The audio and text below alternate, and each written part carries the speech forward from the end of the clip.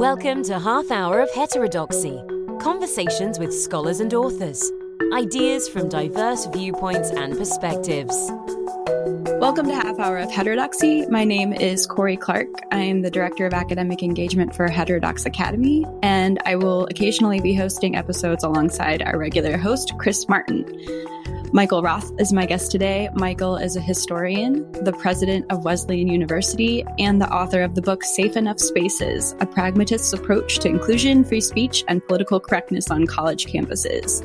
Heterodox Academy held its first ever book club a few weeks back, and we chose to read Safe Enough Spaces as our first book. And we had a lively debate about it, lively discussion, not a lot of debate. Now we have Michael here to discuss the book, and we will include a couple questions from our book club participants in this episode as well. So, hi, Michael. Welcome to the show. Thank you very much. I'm glad to be here. The title of your book is Safe Enough Spaces. So perhaps the obvious question to start with is, what do you mean by spaces that are safe enough? Well, it was somewhat of a joke title when I came up with it with the help of my wife, who's a professor here at Wesleyan also. In the 50s, the psychoanalysts had this idea of the good enough mother, and which evolved into the good enough parent when I guess they realized that fathers parent too, or at least were supposed to. And so the good enough parent was the parent who didn't make you psychotic. And they came up with this designation because in the age of parental advice distributed through mass media that really takes off with Dr. Spock and subsequent commentators, there's among some folks a tendency to try to be the perfect parent. And the perfect parent is likely to drive their child crazy. And likewise, the parent who says, well, I'm not going to do anything. I'm just going to let my kid learn the laws of physics by running out in traffic. That's a prescription for disaster as well. So came up with this idea of the good enough parent, which was a parent who didn't try for perfection and didn't try to design the ideal childhood, but also provided an environment in which trust and affection could bloom and the child could thrive. And the safe enough space, similarly, is an idea that we need places where students and faculty can explore ideas, can confront disagreement and even offensive notions that cut to the core in some cases. But at the same time, they should be spaces where people are free from intimidation and harassment and bullying. And so the idea of a safe enough space was to riff on the much maligned idea of a safe space, which gets caricatured because I think almost everybody agrees that classrooms and other campus spaces should be free of the kind of harassment that used to be endemic to college campuses. And I think almost everybody agrees that they should be places where students can learn by growing uncomfortable with ideas that they haven't yet learned to understand fully. Yeah, so I actually have a follow-up question about that. So I agree. Presumably just about everyone agrees that campuses should be safe from physical harm. And where you get more pushback from people, or where people are more uncomfortable with the concept of safe spaces, perhaps, is when it comes to psychological and emotional harm. But I think it's probably even more complicated than that, because there are blurred lines surrounding what constitutes physical safety. So, for example, if somebody feels threatened, whether they are threatened or not, or people who report being traumatized in some way, which maybe it seems like a kind of physical harm, even though it is maybe more emotional. So when people are maybe experiencing psychological discomfort or emotional discomfort, but they're appealing to physical harm, or like reporting that they feel threatened, like they might receive physical harm, how do we draw the line there? And how do we adjudicate between disputes where one party intended no physical harm and caused no physical harm, but the other party seems to feel as though they are suffering some kind of real harm? Yeah, I find it puzzling that people who are otherwise quite sophisticated about the mind-body issues rely on this notion of a physical versus psychological harm and talking about issues of speech and learning. I just don't understand it. I mean, the idea that somehow physical harm is more real than psychological harm, it's just ridiculous. I mean, nobody believes today, I think, that people with psychiatric illnesses or emotional illnesses don't have real illnesses and don't really suffer. I mean, the idea that somehow you don't really suffer if you have anxiety, but you really suffer if you have a sprained ankle, that's crazy. Nobody believes that. So to fall back on that because of some narrow-minded view of free speech that's a doctrinary view of free speech seems silly. I think you have to distinguish between real suffering and moderate discomfort. Well, how do you do that? That's hard. That's what teachers do all the time. That's what parents do all the time. When their child comes in and says, "Oh my God, I'm dying," and you say, "No, actually, you stubbed your toe." You have to distinguish. It's not about being physical or psychological. It's about trying to figure out how much harm we should tolerate in order to build resilience, and how much harm we should protect our charges from, because it actually prevents further development. That's a hard thing to do, but there is no formula for it. There's no formula. And if you say physical versus psychological, it doesn't give you a formula. It just gives you an excuse for not paying attention to emotional distress. Yeah, I totally agree with you that certain kinds of psychological harm are actually worse than physical harm. The tricky thing is, how do we decide which kinds of psychological harm warrant our concern, or that we should ban certain kinds of behavior in the classroom because someone else in the classroom is experiencing a certain kind of psychological harm, and where we draw the line there. It sometimes gets very tricky. I think most of the time it isn't that tricky, but sometimes it is, and it's those cases that get a lot of attention, rightly so, I suppose. I think it's this issue of how we determine when someone is building resilience rather than being broken down in a way that doesn't build resilience is an important decision to make as a teacher. And we make it in all kinds of ways when we're in the classroom. Most teachers today don't give grades below a B+, let's say, and in places like Wesleyan below an A-. Is that true? Yeah, it's true. It's true at NYU. It's even worse, I think. It's true. I don't know where your home place is, but it just seems to be statistically the case. And I think what evolves is students who feel that they can't actually take it if they get a B-. Well, actually, they can. They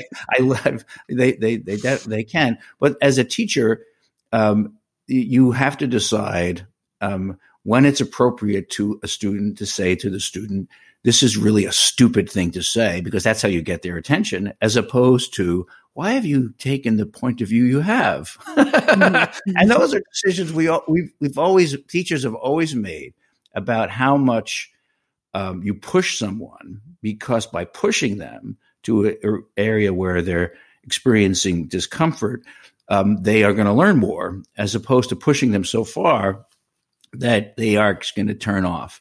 Now, I do think there is something to be said. I perhaps not as generous as I might have been in the book with some of the theories about our young people today are being less resilient and they're getting coddled and that kind of stuff. I do think there are students who appeal for protection earlier than they might, but it's up to the professor then to say, "Nah, I'm sorry, not protecting this." But there's no formula for that. And I think I tell some stories in the book about classes in which you give students some sense of what they're in for, but you can actually put them in a state of extraordinary discomfort in order to have them confront real issues from which they can learn. Mm-hmm. One thing that I really liked about the book was the sort of historical context around a lot of our modern higher ed buzzwords. So you talked about diversity and inclusion and PC culture and free speech and free inquiry, and how did we get there, and how did we come to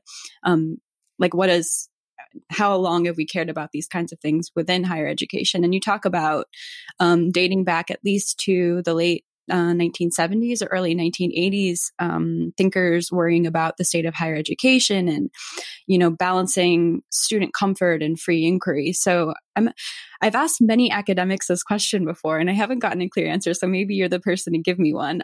From your perspective as a historian and as an individual who's been working in higher education for a while, would you say things really are different now than they were, say, 20 or 40 years ago?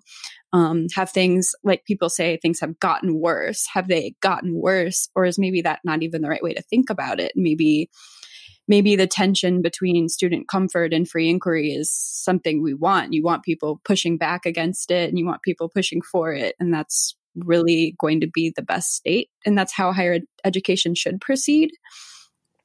Yeah, it's hard to say, worse or better according to what criteria, right? I mean, it's not in general. I don't to say it's worse or better. It's not. I'm not sure how to make that judgment. I do think. So if one is interested in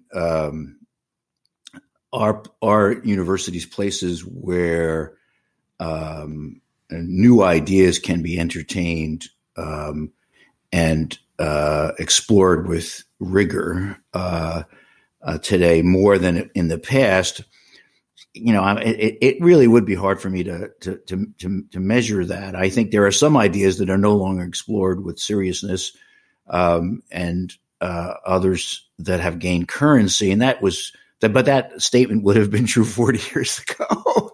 Right.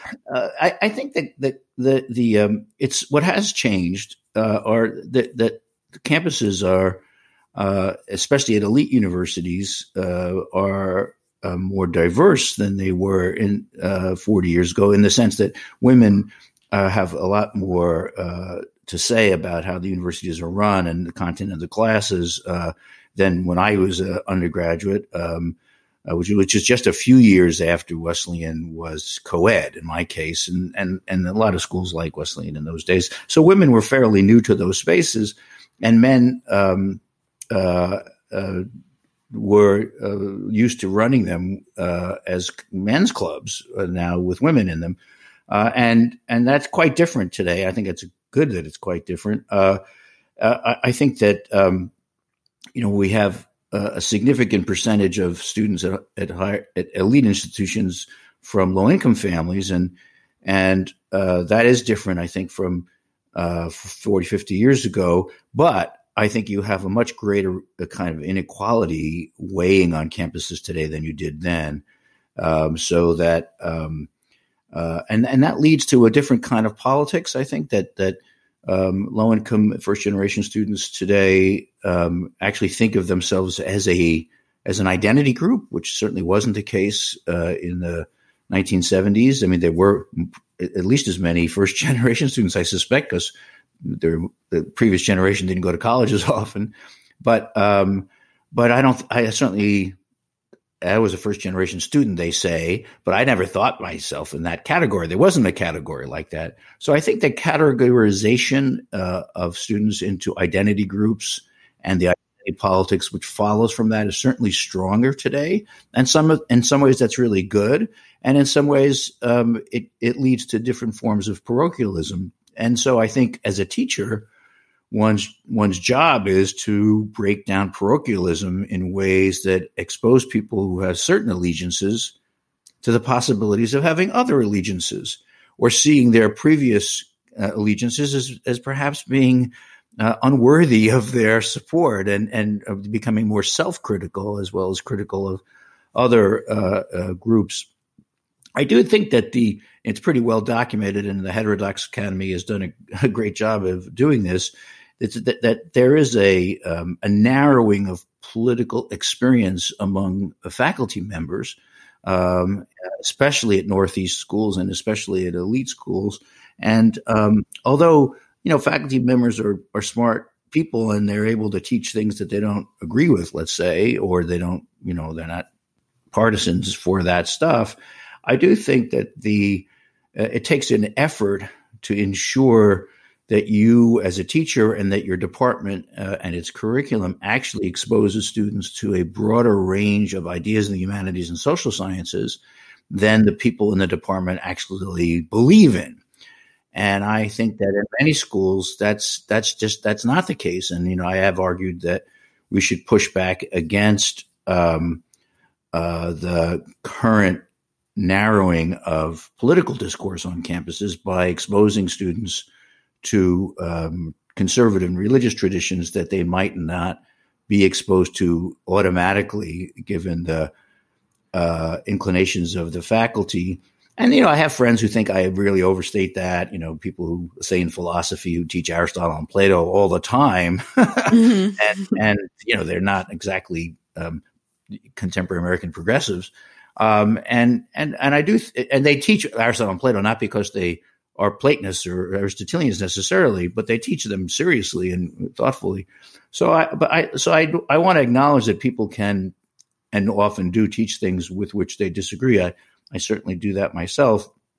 But I think just as was the case in the 70s and 80s when men said, well, I could teach women's history. We don't need to hire women to do that. We should just hire the best person. I think that the rhetoric of we're just hiring the best people and they happen to all agree with us politically, I think that rhetoric is really suspect. And we have to have what I've called an affirmative action program for conservative and religious and libertarian thinkers. And I still feel that pretty strongly. It's harder these days because of the idiocy of the official conservative movement in the United States. The kind of Trumpianization of the right in the United States has led to a kind of aggressive idiocy, which has no place on a college campus. And it's anti-science, it's anti-inquiry, and it just uses lying as a technique of rhetoric. And that really we shouldn't allow to become part of the campus just because it's popular in the country. We have to resist stupidity at universities. That's one of our first jobs. But that doesn't mean we should, ignore the rich tradition of serious conservative thinking and market-oriented libertarian thinking that with which one might agree or disagree, but is kind of a serious contender on some key issues, the humanities and social sciences. Yeah. Our members in the book club noted your distaste for Trump and his supporters. I personally think the average Trump supporter is not as bad as a lot of people say, but I agree. Like there are certain things we want to take more seriously. And I think philosophy is such a great example of where academics are. It's kind of part of the field to overcome your personal beliefs. And like whether you think a particular philosopher was right or wrong, you still teach their ideas as worthy of consideration. And that's something that I'm a social psychologist. And that's something that I think we don't do. We just teach whatever we think is the right thing. And I think now more than ever, that's something we probably should be rethinking with the replication crisis and what is motivating some of these scientific findings. And maybe we should be opening up the range of what we're teaching. Yeah, social psychology I find really interesting in that regard because it's very popular among students and lots of interesting findings, some of which are counterintuitive. But some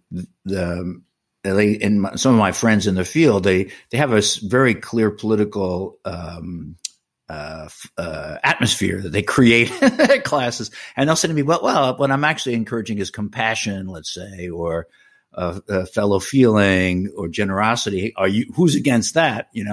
And I get that part, but there's sometimes a missionary dimension to social psychology that is not just hygienic, it is political or values based. And I think the field would do well to call attention to those things so the students are more aware of them and could be more self-critical. But that's each field I think has its own proclivities. And I think what happens in search committees and in admissions offices is that, people begin to just you get a groupthink phenomenon and you start hiring people you think are clearly the best, but they're the best from your point of view because they agree with your prejudices rather than on some independent metric. And I have had this argument at Wesleyan with some departments that really feel strongly that they should have a political profile and not just an intellectual one. And unfortunately, I don't have enough power, so I can't.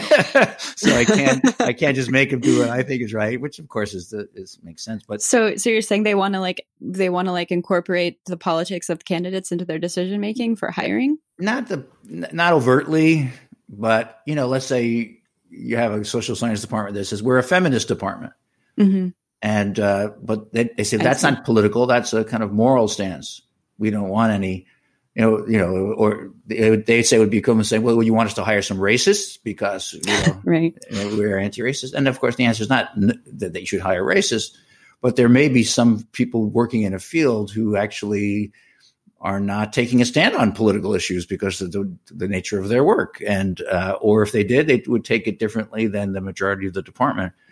And it's interesting to me because these same folks would recognize that students today want to find faculty who look like them. That's the expression.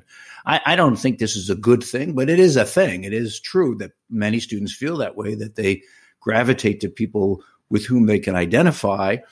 And if we have no one on the faculty with whom conservative or religious students can identify, then we have the different kind of replication crisis, right? We are replicating, but we're replicating people on the basis of prejudice and politics rather than on the basis of inquiry and understanding. Yeah, I could talk about this for hours, but I feel like I have to get at least some of our member questions. Oh, sure. Sorry. Oh, no, this is great. So let's see. One of our members asked, what is the systematic evidence behind the causal claim that a diverse student body enhances learning outcomes? And specifically, which forms of diversity have been shown to improve which student outcomes? Yeah, well, I think the appeal to empirical evidence for improving student outcomes is really a fraud. I mean, there are people who do think that there is clear evidence, and the Stanford Design School has a website with tons of references about how diverse groups are more creative, that echo chambers are less likely to produce good results than groups that have lots of different points of view. And so I think there's a fair amount of social science evidence that conducted by people who want to have the conclusions that they got. However, on the other hand, I think it's commonsensical that if you're going to be graduating students into a world in which there are people from lots of different backgrounds with different points of view, you would serve those students well by having them learn with people of different backgrounds with different points of view. The other thing about diversity leading to outcomes is that I think we have a responsibility in American higher education, since we benefit from public support in the form of tax exemptions and the like. We have an obligation to promote the social mobility and not just to cement social privilege. And although places like the one I lead, Wesleyan, we do a lot of cementing, right? I mean, we have disproportionate number of or percentage of rich people compared to the population as a whole. And so I think we have to work really hard to find strong students from a variety of backgrounds so that our students can understand people who have different experiences than themselves.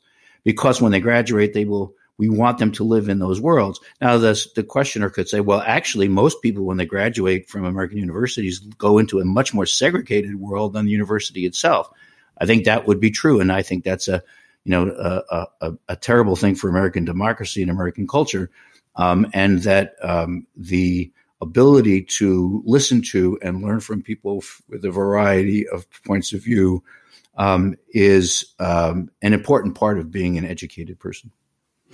Yeah, certainly it's true for a lot of students, but I wonder if the majority of students, like if you go into academia, that's not a representative world whatsoever. But for a lot of people who work, jobs that require a college degree, they might be exposed to different kinds of people. And it would be good to have some exposure to that before you're out, trying to make a living. But I think so. I'm not sure that it's interesting. Yeah, it's an interesting problem.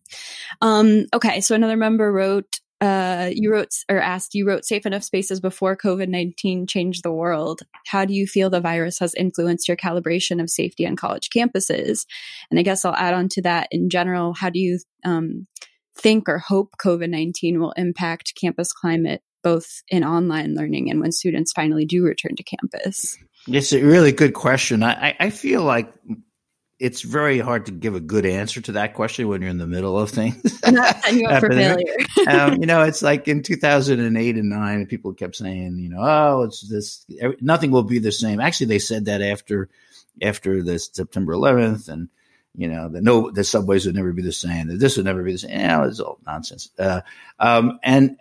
And because in the middle of it, it feels like this is the most important thing that's ever happened to me or to my generation, and if it feels that way because it's so intense, but it's really hard to find good people who are good at predicting the aftermath. I mean, look, remember the rhetoric around disruption and the end of Kevin carried this thing recently. I saw on Twitter that the end of college was, now it's coming true. He wrote a book years ago about the end of college because of the internet and online classes and MOOCs, it was going to change everything. So I'm suspicious of such rhetoric. On the other hand, as a guy, I wrote a book called Safe Enough Spaces, and as a president of university trying to figure out whether to open in the fall, is it safe enough?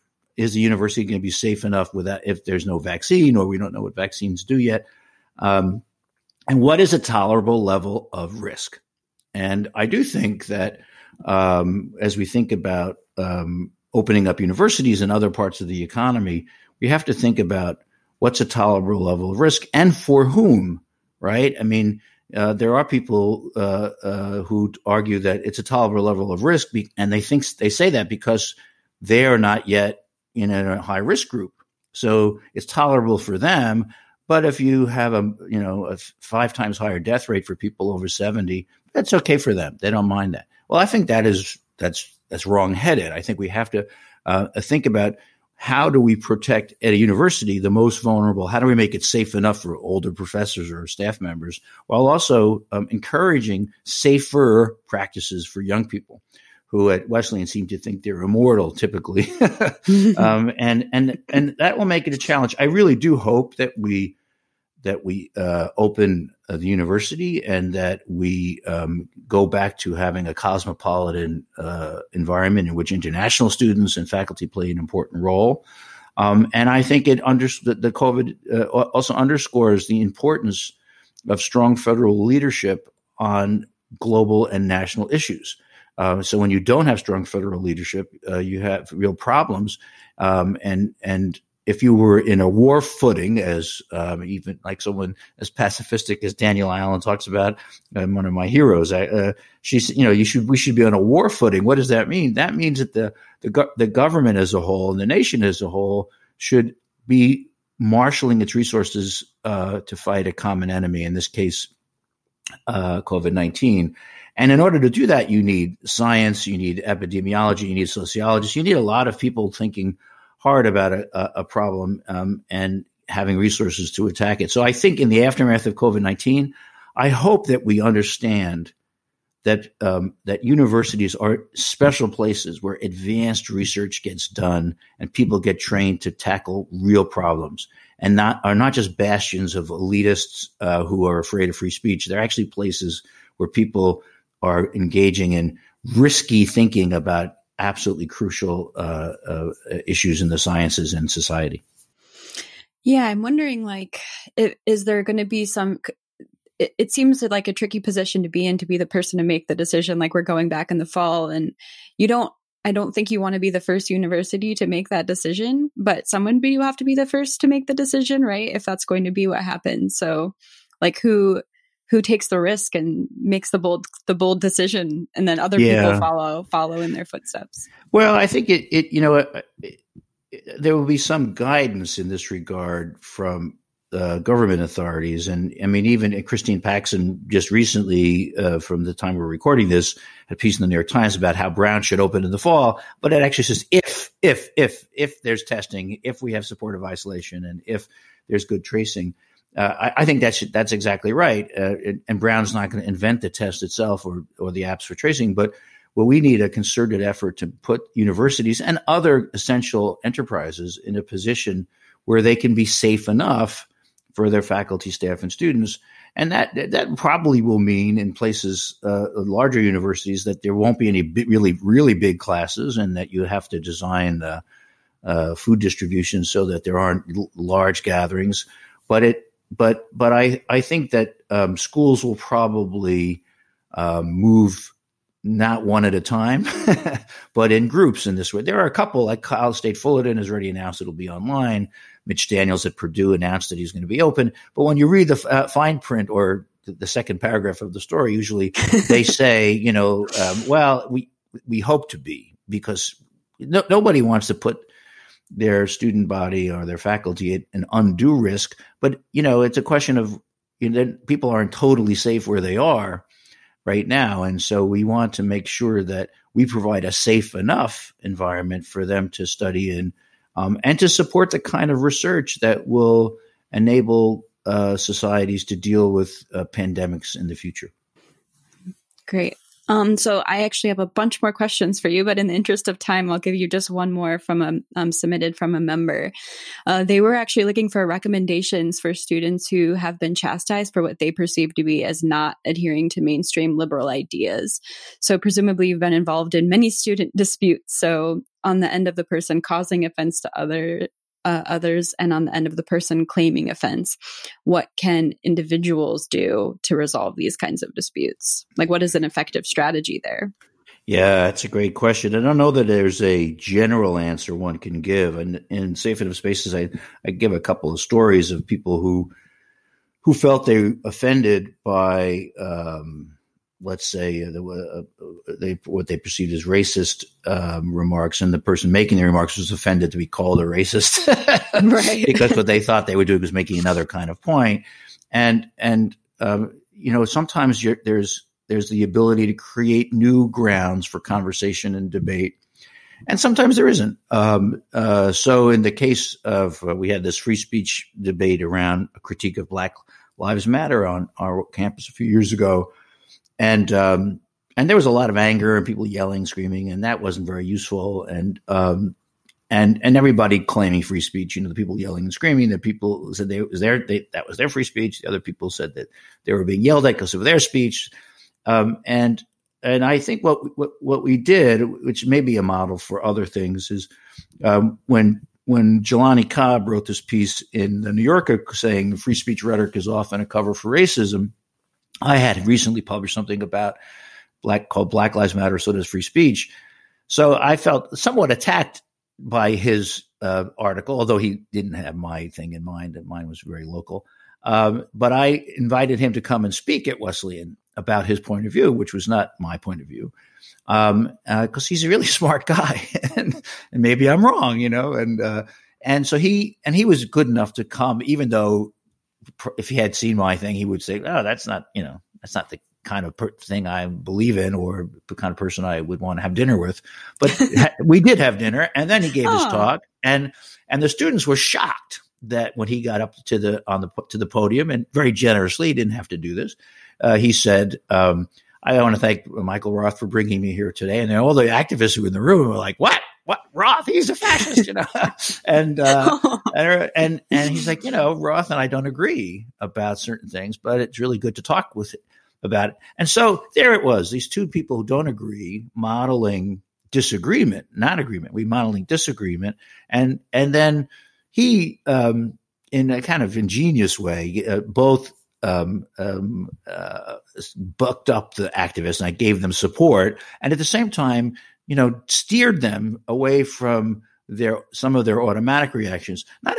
He wasn't supporting me in that regard. He was just being a great teacher by bringing disagreement into relation to what people already believed so that they could expand the range of ideas they would consider. And so the answer to the question is finding ways to have a conversation that expand the range of ideas that people will consider.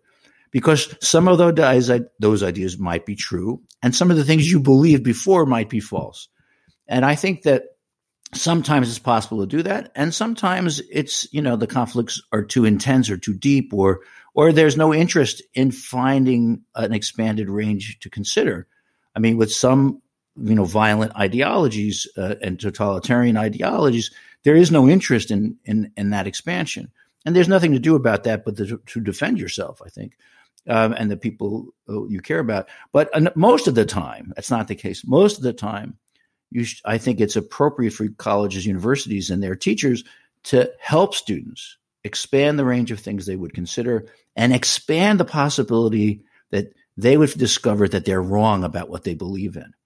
Because that, it's not just getting more truths, it's also getting rid of some of the false ideas you had before. And I